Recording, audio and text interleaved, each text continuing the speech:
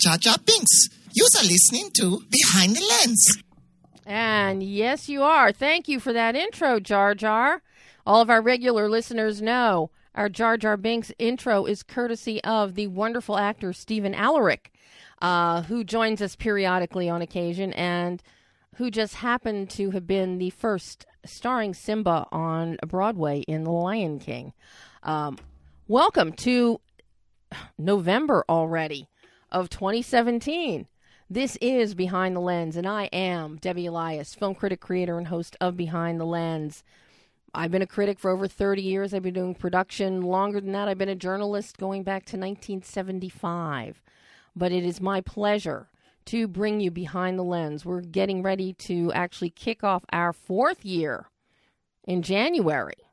So, and every week we just get, it just gets better and better, with bigger guests, better guests, more interesting guests, as we celebrate indies and tent poles alike. And right now, we are in the heart of award season. So every week, I'm trying to bring you some exclusive interviews that I've been pre-recording with potential award contenders. Today, you're going to hear from Dan Lemon, the visual effects supervisor for War for Planet of the Apes. Dan worked on Dawn of Planet of the Apes, Rise of Planet of the Apes, and now War for Planet of the Apes. Has seen technology go from beginning to end. You will also be able to find this interview after you hear it in its entirety today. You'll also be able to find it on BehindTheLensOnline.net, along with a number of other interviews, some new ones that you might want to check out. A one-on-one with the ground down, the legend herself, Cicely Tyson. Rob Reiner talks about his new film, LBJ, which is out right now. Cicely is talking about Last Flag Flying, a very wonderful film this week before Veterans Day on the 11th of November. But every Monday, you can find me and all these great guests right here on Adrenaline Radio, 11 a.m. Pacific, 2 p.m. Eastern Time. And in between, 24/7 in print and online in the U.S. and abroad. But let's get started because we are packed. We've got Dan's, the pre-recorded interview with Dan for the first half of the show, and then at the midway point, I am thrilled. A wonderful actress who has been with us before, Penelope Lagos. She was last with us talking with her director, Joe Pepitone, talking about The Jersey Devil. And Joe, I am still waiting for my sequel. But a woman of many talents, Penelope has written a children's book called I Miss My Best Friend.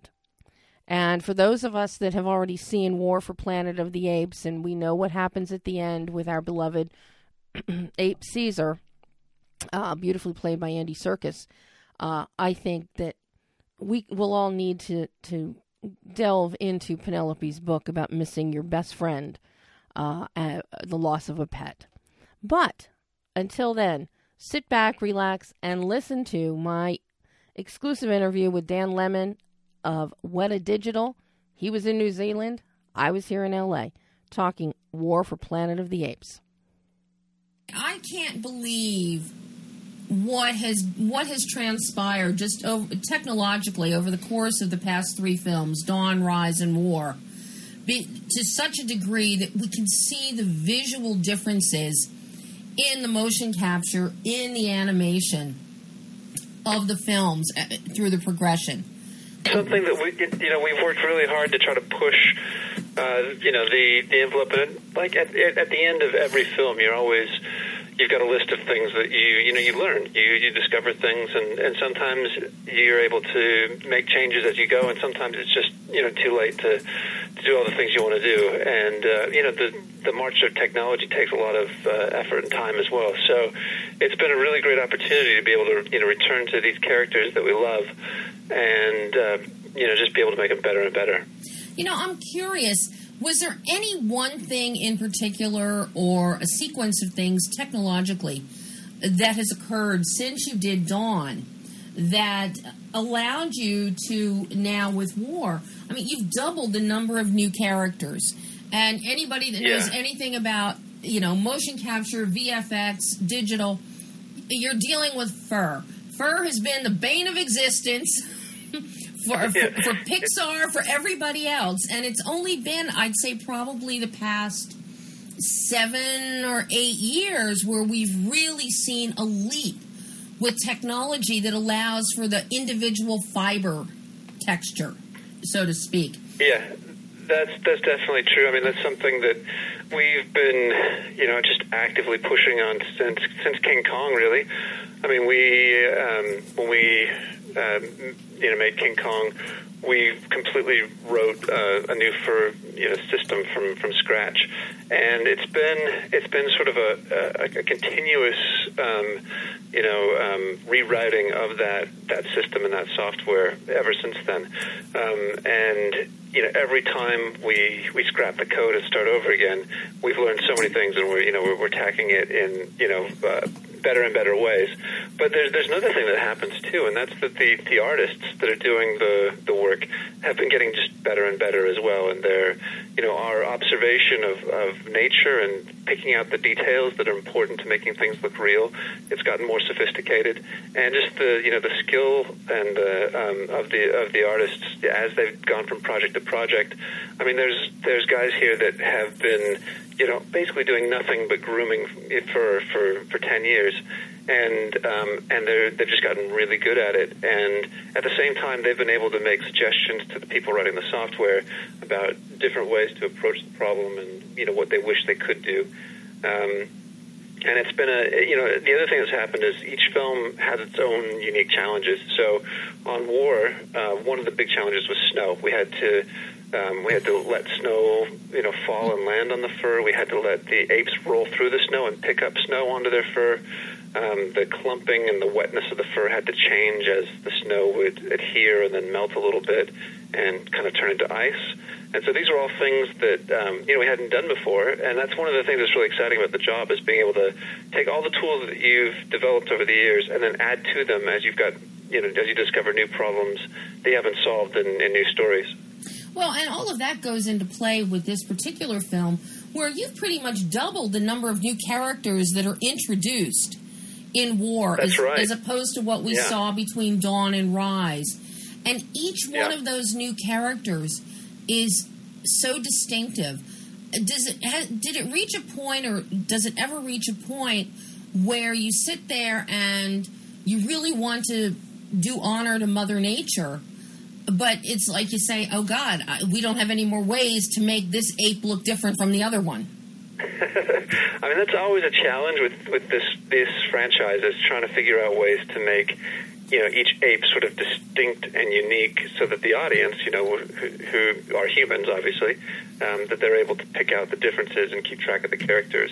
And it's a critical, film storytelling thing where you have to be able to tell the difference between the characters, or else people start to get lost in the story. And you see it even with human actors. If you've got two actors that look too close to one another, and you don't spend enough time with them to be able to understand the differences, it can be quite confusing in a movie. So that casting is really important. Casting is obviously important for real actors, but it's also important for digital characters, making sure that you've got a cast that's visually distinct and unique. And that's something that Matt Reeves, the director, was certainly tuned into, and we were as well. But there's another thing as well, which is that one of the things we discovered as we made the first two films, and certainly into the third, was that you really can't improve on nature. The more we deviated from real chimpanzees, the more we tried to humanize the apes, or do different things to adjust their design, the more we'd sort of lose our way, and the design and character of the characters would start to suffer a little bit. So we tried to adhere as closely as we can to to real chimpanzees and orangutans and gorillas, and pick out all those little fine details that are unique and specific to those species, and introduce those into our digital characters. Now, there's one exception to that, and that is that these characters also have to be able to perform in a way that our human audience understands their emotional arcs, and that they get the facial expressions that they're making instantly. And so that is the area where we would cheat a little bit. We would introduce a little bit of the human actors onto the digital apes in areas like the eyes, in particular, the folds above the eyes and the eyebrows, and around the muzzle area, trying to get what are more human signature wrinkles and folds onto the digital apes. Well, something that you never cheat on that is a testament to the technology and to the skill of you and your team is the emotional complexity that still comes through in each one of the performances, with each of the characters, and that's through the eyes. You never cheat on the eyes. Yeah. We spend a lot of time trying to get the eyes to look just right. I will say, we do take a little bit of liberty with them in that, most apes have very dark scleras. The area that we call the white of the eyes. Humans tends to be more of like a coffee-colored or even black sometimes on apes, and that can present problems when we're trying to make facial expressions and we're trying to see exactly where the character's looking and that sort of thing. So we have, on not all, but many of our characters, we've lightened their scleras up a little bit in order to be able to, tell a little bit more what they're thinking, where they're looking, and how squinted down their eyes are, and that sort of thing. How collaborative? Before I get into this, I've got to ask you. Talk to me about ray tracing. I know that's relatively new. Yeah, it's interesting. Like, ray tracing is a technology that's been in computer graphics since the 70s, and but it's something that has been inordinately expensive in terms of just processor time, and also in terms of the amount of memory that a machine needs to have in order to ray trace efficiently. And it's only in the last, I'd say, probably 6 years or so, that computers have gotten fast enough and have been able to hold enough memory to be able to ray trace big scenes like the ones you see in war efficiently, and that the ability to go down that ray tracing route actually has made a phenomenal difference in the realism of the characters. We explored a few different ray tracers. RenderMan introduced ray tracing. It would have probably been about 8 or 9 years ago, and it's something that we looked at, but it was not as robust as we needed it to be. So at a certain point, we made a decision to write our own rendering software, and we road tested it a little bit on Dawn, but really only on distant, like shots with lots of characters far away, and it was promising, but it wasn't yet developed to the point where we could use it on hero close-up characters. And when we made Jungle Book with the King Louis sequence with all the apes and monkeys, that was a scene where we were really able to get ape characters, heavily furred characters, into a scene and ray trace it all in a complex environment, and really prove that the software and also the hardware was up to the task. And that's allowed us to spend a lot more of our time doing creative work in our lighting and our shading and the processes that we use to make the pictures, rather than technical work. In the past, we'd had to do a lot of massaging and cheating, frankly, in order to simulate the way that light would transport through a scene. But now with the ray tracer, we can actually just let the physics do its thing, and the results that we get are much more realistic.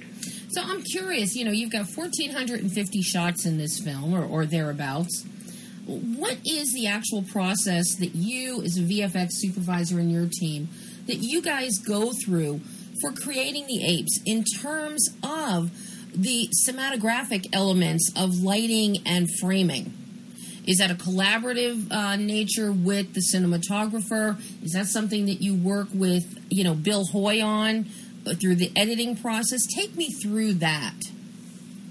So it's really, we really follow the lead of the cinematographer who, when we're shooting the scene on set, he and the director kind of talk through what their creative visual goals are for the scene, and from shot to shot they'll adjust the lighting, and we take very precise measurements of what the lighting is physically doing on the set at that moment. And then when we get back into our world, the post-production world, we'll call up those measurements of the scene lighting, and we'll reconstruct what was on set digitally. That doesn't mean that we don't change a few things. One of the issues with the characters is that our apes tend to be darker colored than the humans playing them, and so sometimes we need to just increase the light that hits them a little bit more. But it gives us a really great starting point, and we've got an excellent visual reference for the intent of the cinematographer and Michael Saracen and then the director, Matt Reeves, in front of us in the lighting that's on Andy Serkis or on Terry Notary or any of the other characters playing the apes. And so that tends to be our guide. And we'll, the same way that we stick very closely to the performance of the actors, we try very hard to stick closely to the lighting of the cinematographer. Mm-hmm. What is the process in hand? How does that work most effectively between you and Bill Hoy? Is Bill sitting there with Matt and they're editing stuff, but it's like something just is not quite right, and it's like, okay, we need a little more here, we need to tweak something here. Do they send that to you, or is it more often where you see something and kick it back to them? Usually, the way the process works is Matt and Bill or Stan, his other editor, depending on what scene they're working on, they'll sit down and they'll cut together a version of the movie where it's dramatically accurate. Everything is basically as it should appear in the final movie, except that there are no apes. There's only the actors, wearing their funny gray suits, and I think to somebody who's only seen the finished movies, if they see this kind of what we call the template, the assembly of the actors cut together into a scene, the first couple of shots, you're like, oh, that's kind of funny. I see Andy Serkis wearing his gray suit, and I have to imagine that he's going to be a monkey. But it's amazing. Like, within about 30 seconds, you get totally sucked into it, and your suspension of disbelief kicks in, and you just accept that Andy Serkis is Caesar. He's playing a character, and dramatically, you can watch the scene, and it totally will work. You're able to make decisions, beat for beat, what should be happening, when to cut, when the music should come up. And then, once Matt and the editors have done that, they'll hand that over to us as what we call a turnover.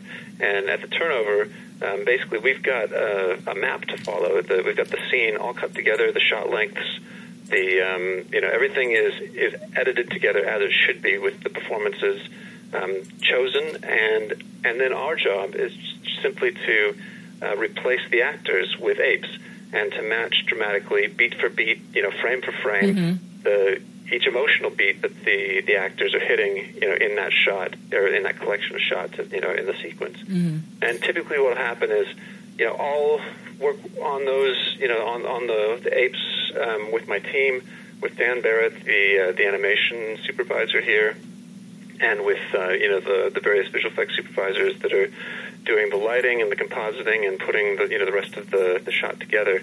And we'll we work on it for quite a while in order to get the acting of our apes to match the acting of the actors, and to get the lighting of our apes to match the lighting of the scene. And once it's sort of, we show it to Matt a few times along the way, to Matt, and also the editors will be part of that review process. For example, we'll show them animation blocking first, which is sort of a rough version of the animation where the beats are mostly there, but it might not have it typically wouldn't have any facial expressions yet. And then we'll show them a version that's sort of the complete animation, which has facial animation, but it's all sort of unlit. It's on a sort of video game version of the characters. And then once they've approved that, we'll go into the lighting and rendering and compositing part of the process, which is, where we make everything look visually completely real, put it back together, and then we'll send it through again to review. And often, we'll go a couple rounds at each stage in order to make sure that we've hit all the right beats. Mm-hmm. Is there ever a time where you all collectively finally say, okay, no, that's it, we're done? Even though in your hearts well, we could tweak this a little more, we could do this?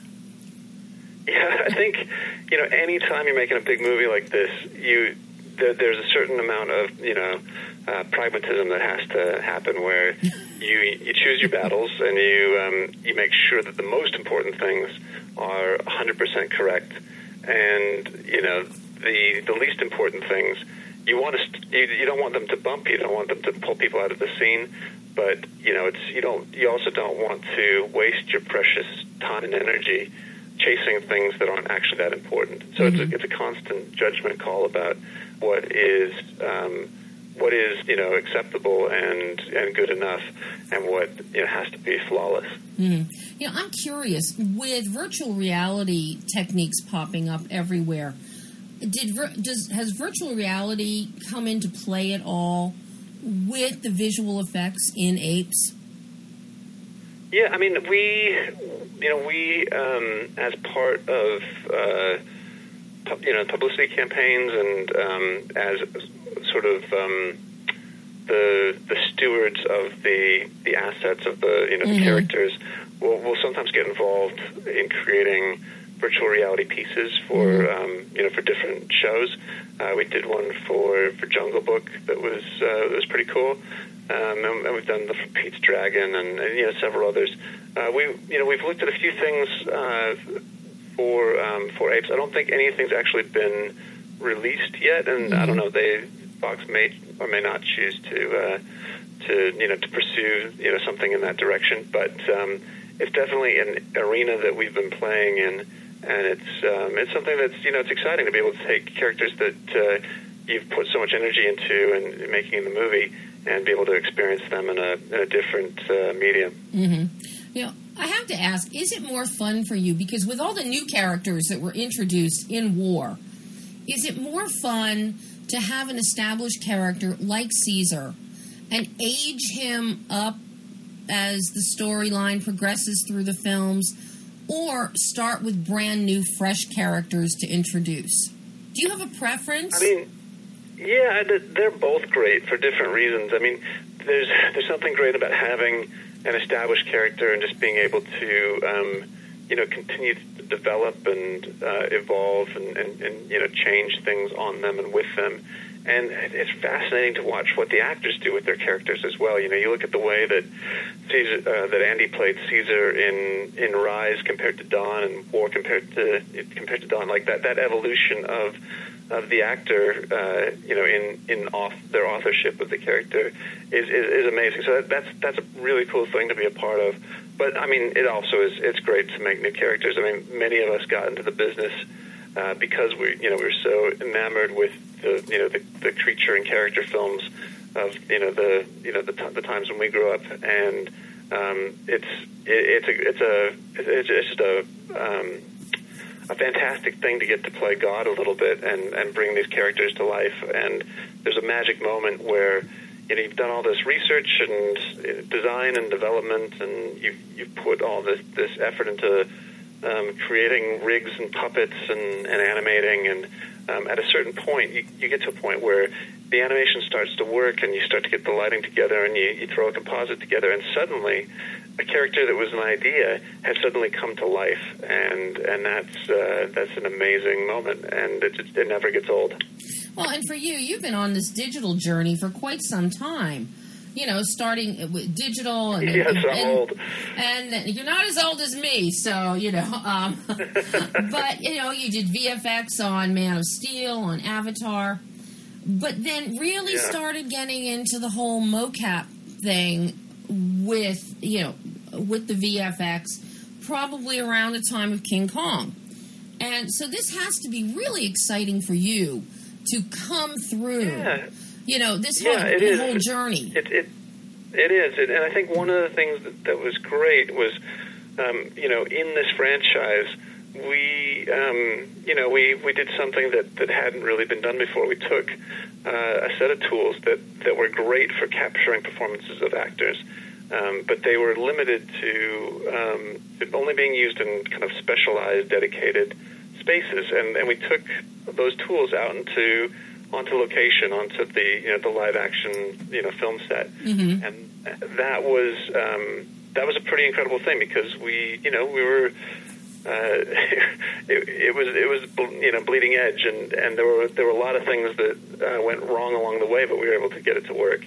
And being able to offer that tool to filmmakers and to actors to be able to say, like, we can capture your performance wherever you decide to do it, whether it's on a stage or whether it's on location or whether it's back in a performance capture volume.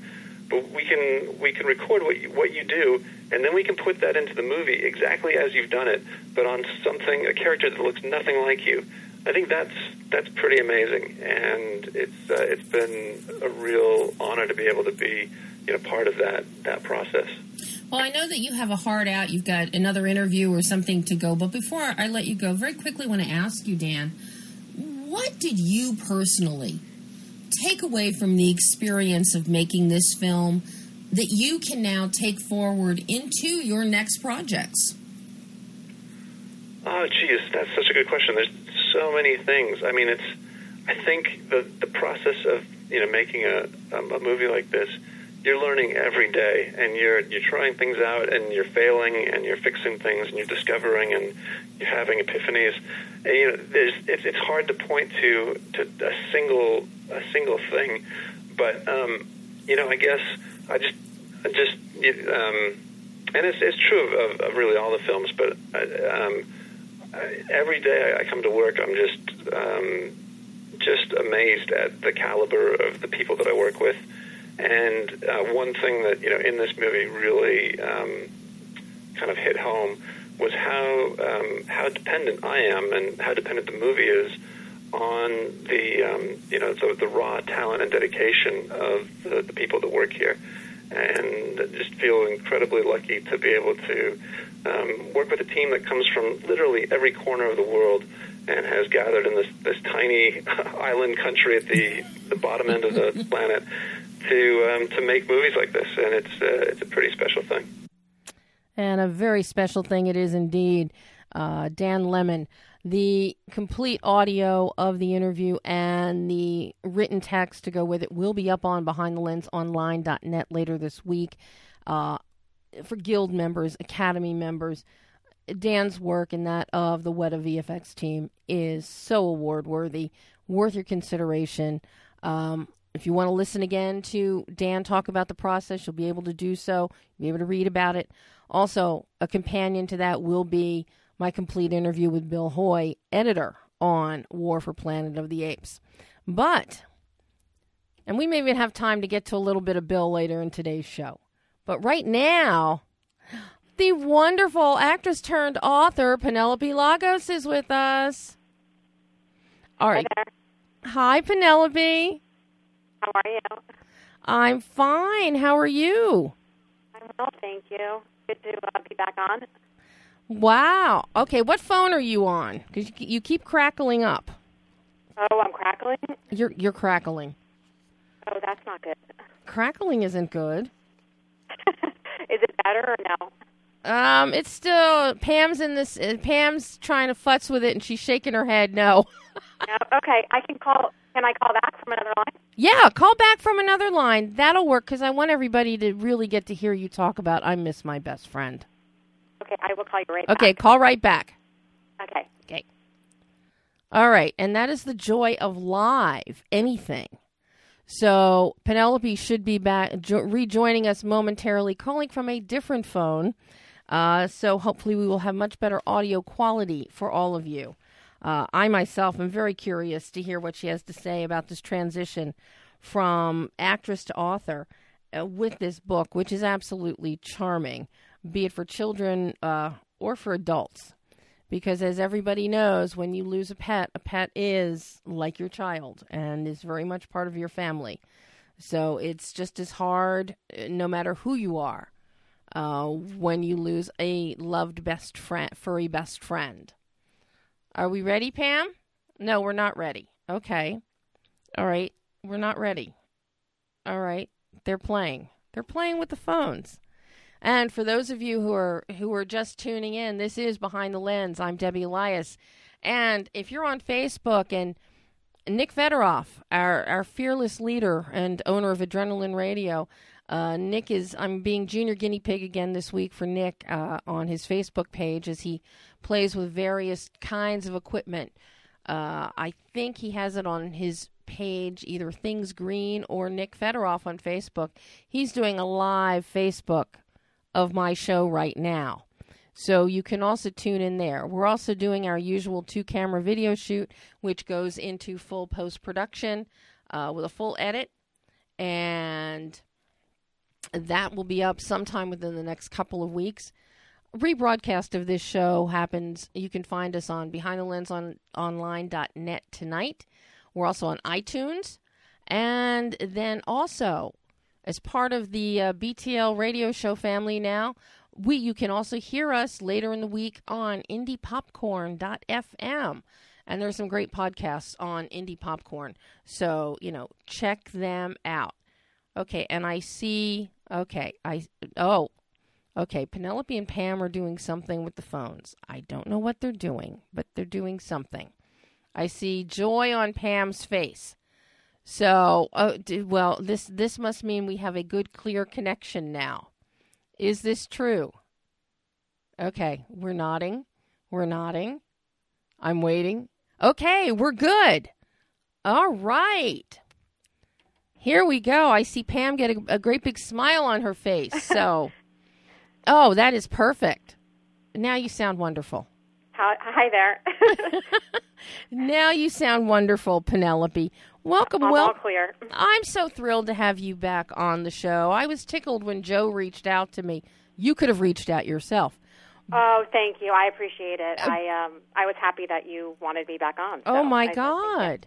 Well, all of our regular listeners and all of my readers over the past 30-plus years, they all know my great love of books and reading. Reading is fundamental. I'm still of the old school. Reading is fundamental.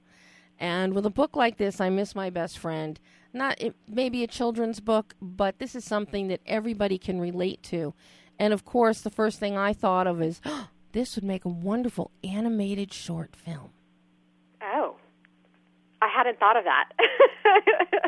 And it's funny because someone just brought that up literally last week. But I hadn't actually thought of that myself. So now you're the second person to say it. So now you're giving me ideas. This is the perfect kind of story to turn into a video, into a short film. A short film. Mm-hmm. Okay. We might have to get on this then. I think so. And, I mean, you might know a director who can help you with it.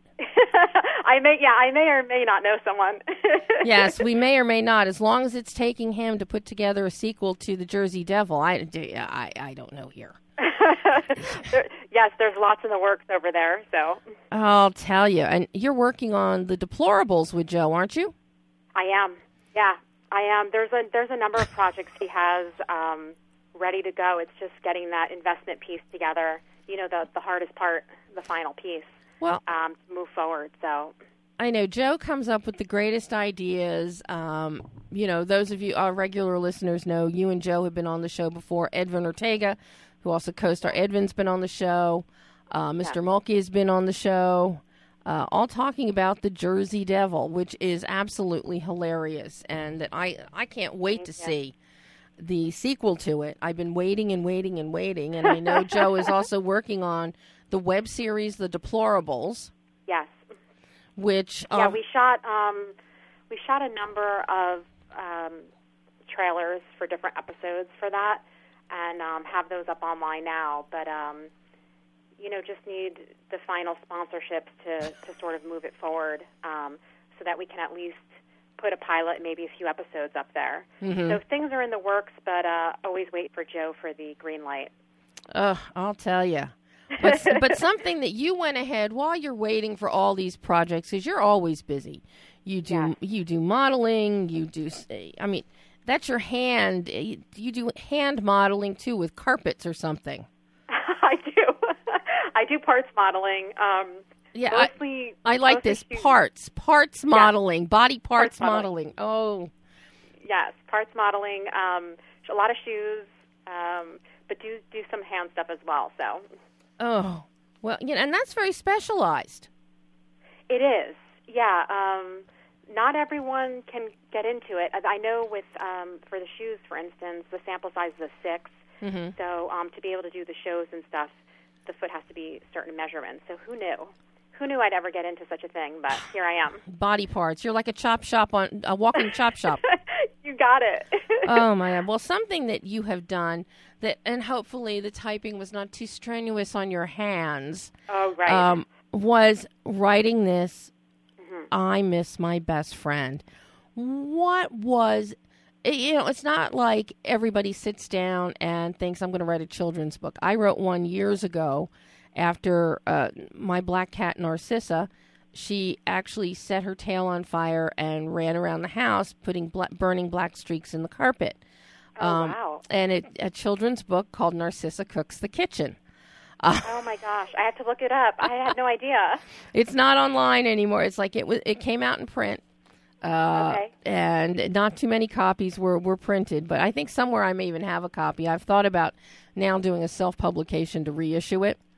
That would be so cool, definitely. But you just get these weird inspirations when you open your front door and you see, here's the black cat and a tail is smoldering. Here's a dog running behind her. Here's the other cat running behind him. And then you see these burnt paper towels on top of the stove. She went up and pulled all the paper towels down into the pilot light. Oh, boy. And she was a big, fluffy black cat. And they do tend to get into some mischief. They do. Mm-hmm. So, to see you turn to writing a children's book as your first endeavor, I was enchanted by the whole idea to begin with. But what was the genesis? What was the impetus for this particular story? Well, that would be actually the loss of my own dog, Cassius, who the book is actually about. Cassius is the main character in the book. I know you've read it, and he is on the cover, so others can see who he is.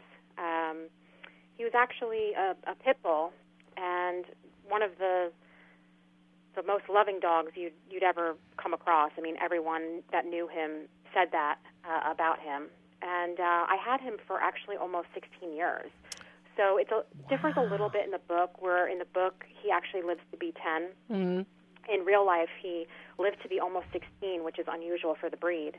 And when he passed away 2 years ago, it was a very difficult time for me, and I didn't take it well. And I started, maybe because I'm in the arts, or I'm not sure what triggered it. I mean, I've always liked to write. I began writing some feelings down. I did sort of search for something, that would help me get through this. And I really couldn't find too much, and so I just started writing my own thoughts down. And I thought to myself, I'm not taking this well at all. It's the only dog I ever had. I had cats growing up, and I still have 2, but I never had a dog. And the bond that you share with a dog mm-hmm. is very strong for any of the listeners out there who have dogs or who've loved a dog and had that bond, that animal bond connection with the dog.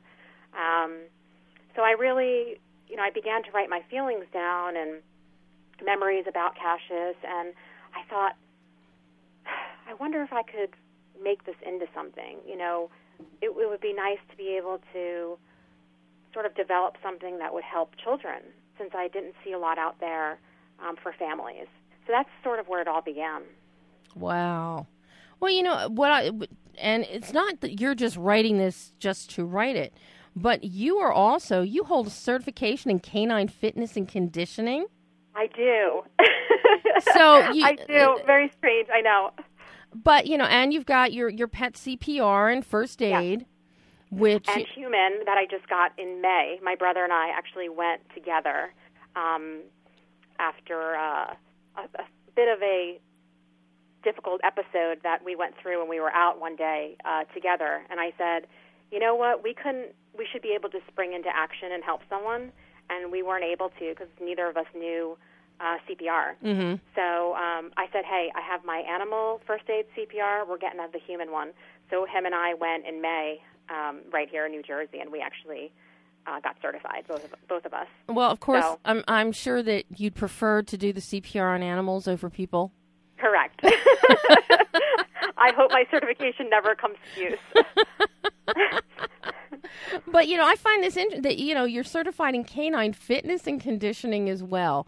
So you Yes. really know what goes into the care of an animal and the process and the bond that is created on multiple levels. Absolutely. And it's interesting because the connection with that certification that I got with the canine conditioning is how I met the illustrator of this book. So there was a Facebook group that we had for the course, Mm-hmm. and through that group, the teacher actually has Dr. Erica Bowling. She has several Facebook groups that she started for her different classes. But I was scrolling through one day, and I saw a sketch, a beautiful sketch, a woman by the name of Sophie Moricini drew. And I saw it on Facebook in the group, and I thought, I wonder if she illustrates, does she just do portraits, or has she ever done a book? And so I reached out to her, and that's actually how I found my illustrator. Wow. Because of that course. Yeah. So small world.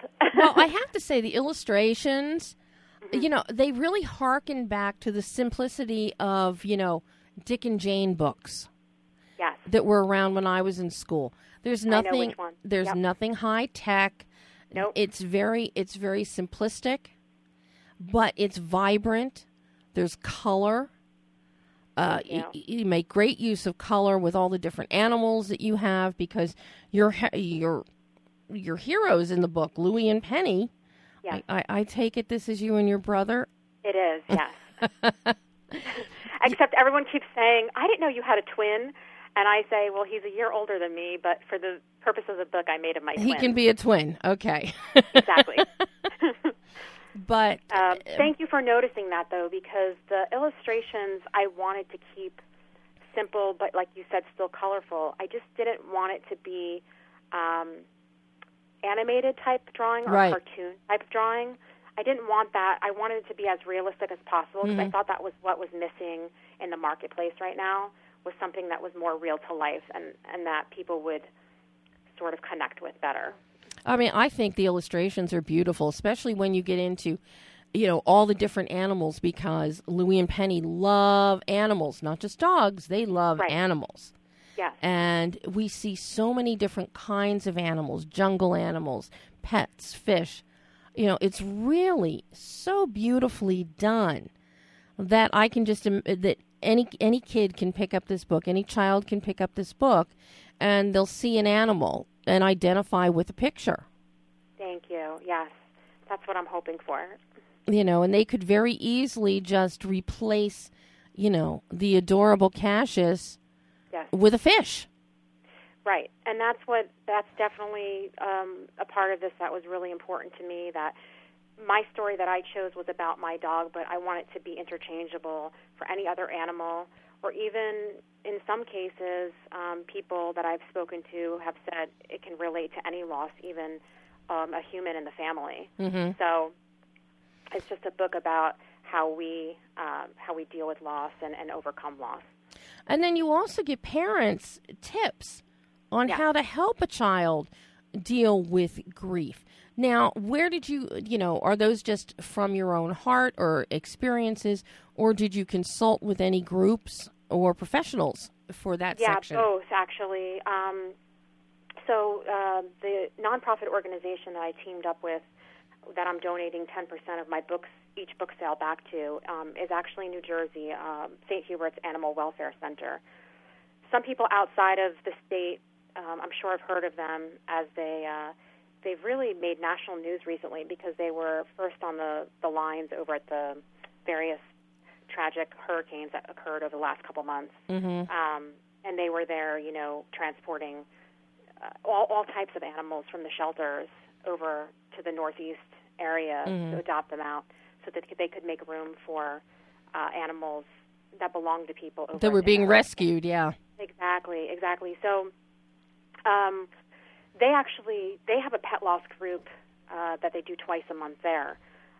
So I did consult with them to see sort of what people needed, but also a lot of those tips were just from me, from experiencing, from going through it and saying, hey, like, this is what helped me. And I've talked to a lot of people. I tried to research,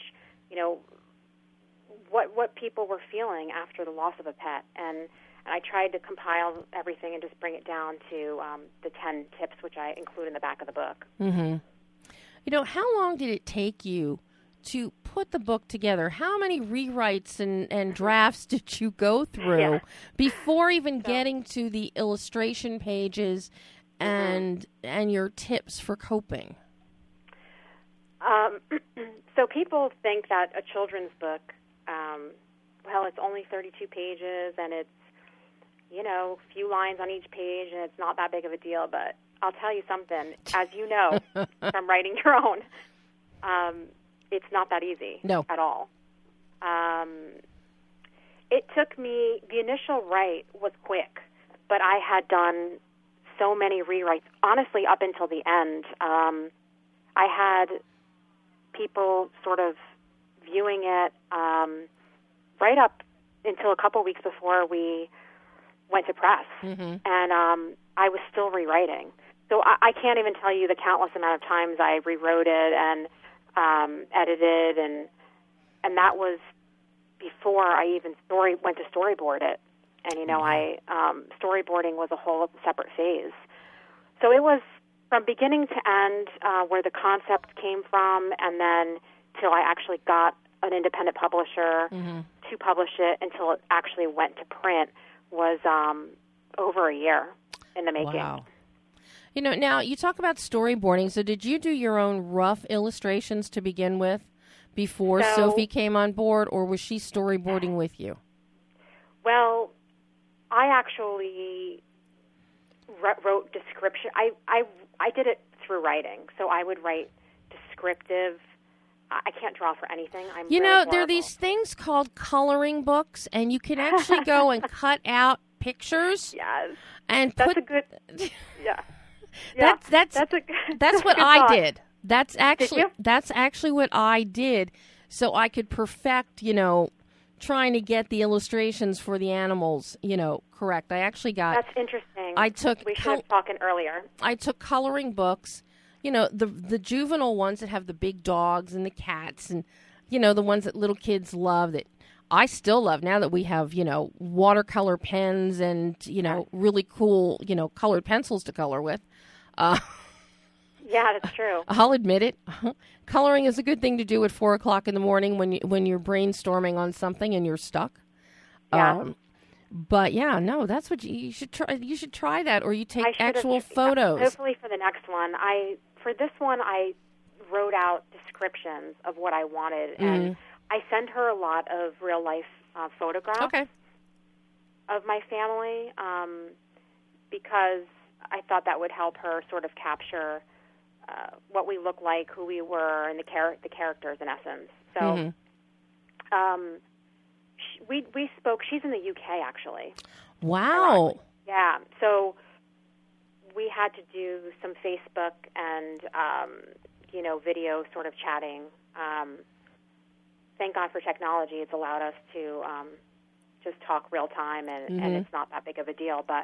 But yeah, she definitely added her own flair to certain things, and I described to her exactly what I wanted for each piece for the storyboarding. But it was a process because then she would send me, sketches and then colorings, and so that took several months as well.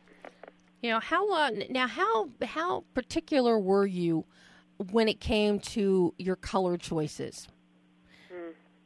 she was actually, she sort of lent her creativity for the color choices. I was particular with everything having to do with Cassius, just because he's white. Yeah. You know, the all-white body with just the brown patch. Mm-hmm. It was important to add some sort of coloring in the background. So if you'll see when he's at the vet's office, you'll notice there's a black lab in one of the photos. Mm-hmm. I did a lot with the red, using a red ball, or the blue bed, you know, just to try to offset the white. 'Cause dealing with an all-white dog was challenging. Well, it's very similar to a filmmaker when they're dealing with snow. Exactly. You know, a cinematographer trying to light snow and lens snow. So Absolutely. that's always a challenge, be it on paper, be it on film. White is always a challenge. Yeah, white is really tough. So it was important, but then also you'll notice that some of the pages where it's just him, we kept it simple because the idea there was that he was getting older and he was having some challenges, so that vibrancy sort of fades away at the end of the book. How cathartic was it for you writing this book? Oh, very. It was a huge part of my grieving process. You know, even from the beginning to end, even now, even, you know, hearing people's reactions on the book and hearing, since then, of course, I've had friends who have lost animals and had to put an animal to sleep, and it's always a very difficult sort of thing to do, just because the animal is your best friend, and they are a huge part of the family, and people develop such strong bonds. And I noticed that a lot of times, you know, people, and maybe people can relate to this, they'll acquire an animal at a very difficult time in their life. So they always have that connection with the animal, whether it's another death of a family member or a divorce or moving to a new town or whatever, some sort of big life event. And so, you know, you have this bond and this connection, and then when the pet is gone, you feel an additional loss. Right. So I think for me, being able to tell my story, and I'm hoping to be able to help other people get through their grief and the process of just losing an animal is really important to me. So where can everybody find this incredible book? I mean, the holidays are coming. People do need gifts. This is a perfect gift. Thank you. I hope it's a heartwarming story so people will be able, and like I said, not only for children but for adults as well. The book is on Amazon and also Barnes & Noble's online. But the easiest way is if you go to my website, which is PenelopeLagos.com. All the links to the book and to all my social media are right on the homepage there. So it's probably the easiest way to connect with me. I have to tell you, you mentioned your website. Your website is one of the most cogent websites out there. It's like you have everything across the top. Hit this. We got about. We've got resume. We've got photos. Yes. We have work. We have author's notes. So it's very clean cut. Yes. Well, I did it myself, so you won't find anything too fancy on there. So I'm not tech savvy. That's definitely not on my special skills. You know, so it's very simple. I like easy to use.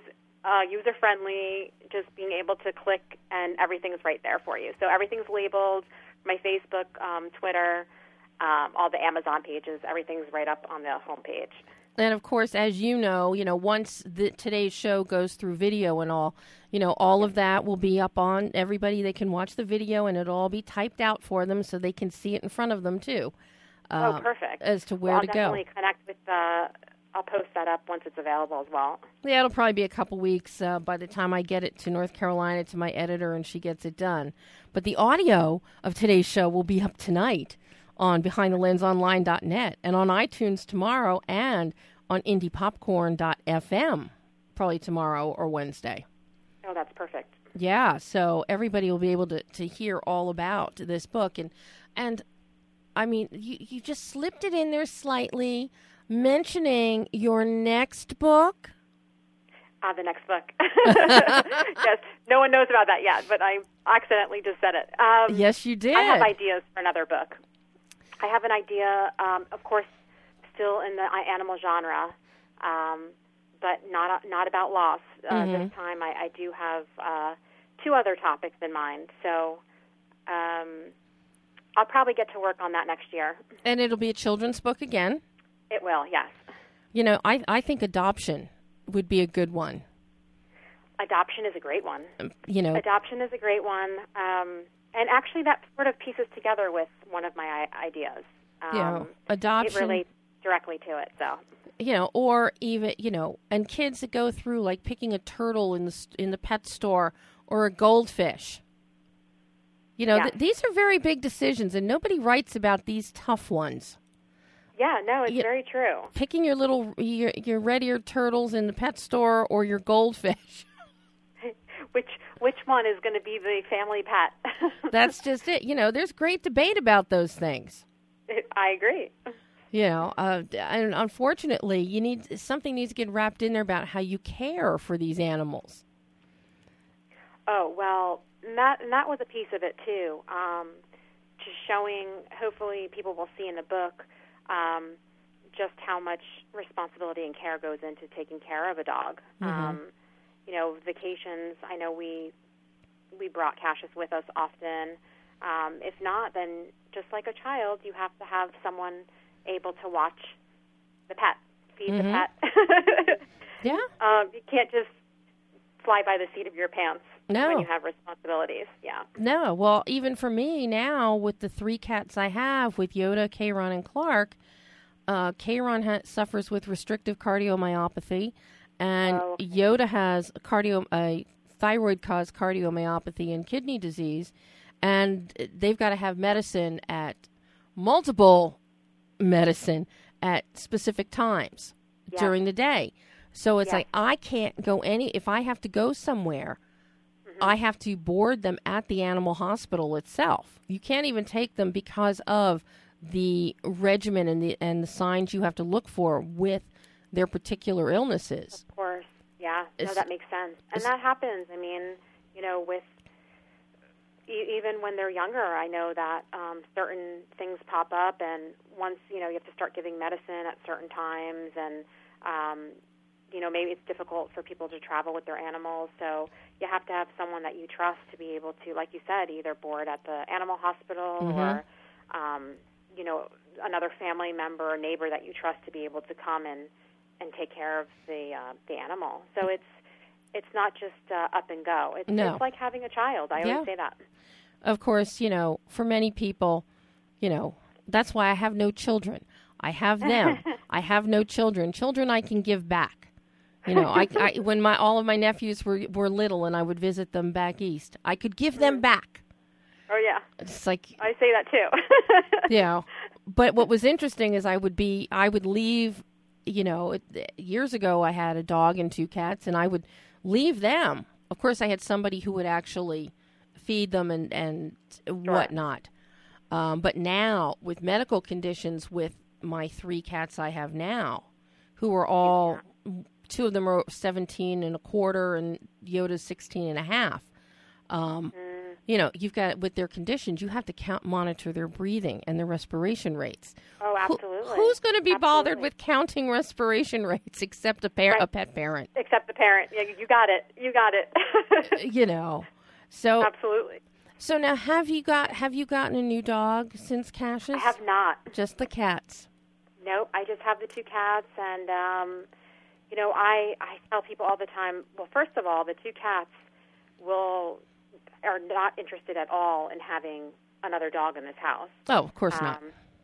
They want no part of it. We've actually babysat some dogs since his passing for friends, and they were out of their skin about it. So I said, oh, well, first of all, the cats won't allow it. I mean, with Cassius, he was actually here first, and then they were introduced. So they loved him very much, and they bonded with him. But now this is their territory. Yeah, nobody's coming in. Nobody's coming in. No. And I'm super busy right now, and I say to take the time to properly train a puppy and bring a puppy here. You have to be ready to do that, and I definitely don't have that in me right now. So we shall see what the future holds. Well, and sadly, we are all out of time today. Wow, that went quick. I know. This is horrible. I'm so glad that Joe took the first step and emailed me and says, hey, you want Penelope to talk about her book? Since Penelope didn't bother to email me herself, even though she has my email. Next time I'm emailing you directly. So we both owe Joe for this one. We do. So we owe him. This has been so much fun. I'm so thrilled to have you back on the show and to talk to you again. And thank you so much. As I said, everybody, this book, it is a wonderful, wonderful book for children, for adults, and with the holidays, this is perfect. And they can all go to PenelopeLagos.com and order it. Yes, I appreciate it. Oh, Penelope, thank you so much. And I know you will be back on the show again. Absolutely. All right, I'll talk to you soon. Thanks, Debbie. Have a good night. You too. Bye-bye. Okay. Bye-bye. And that was the wonderful Penelope Lagos. I Miss My Best Friend. It is really a heartwarming, wonderful book. So that's all the time we have. We're done for today. Next week, Steve Lee, sound guru Steve Lee, will be here talking about the Hollywood Sound Museum. He's going to be in studio with us for the hour, and he's going to be bringing along sound clips and all kinds of fun stuff that I know Pam is going to love and that Nick's going to love hearing too. So, until next week, I'm Debbie Elias. This is Behind the Lens.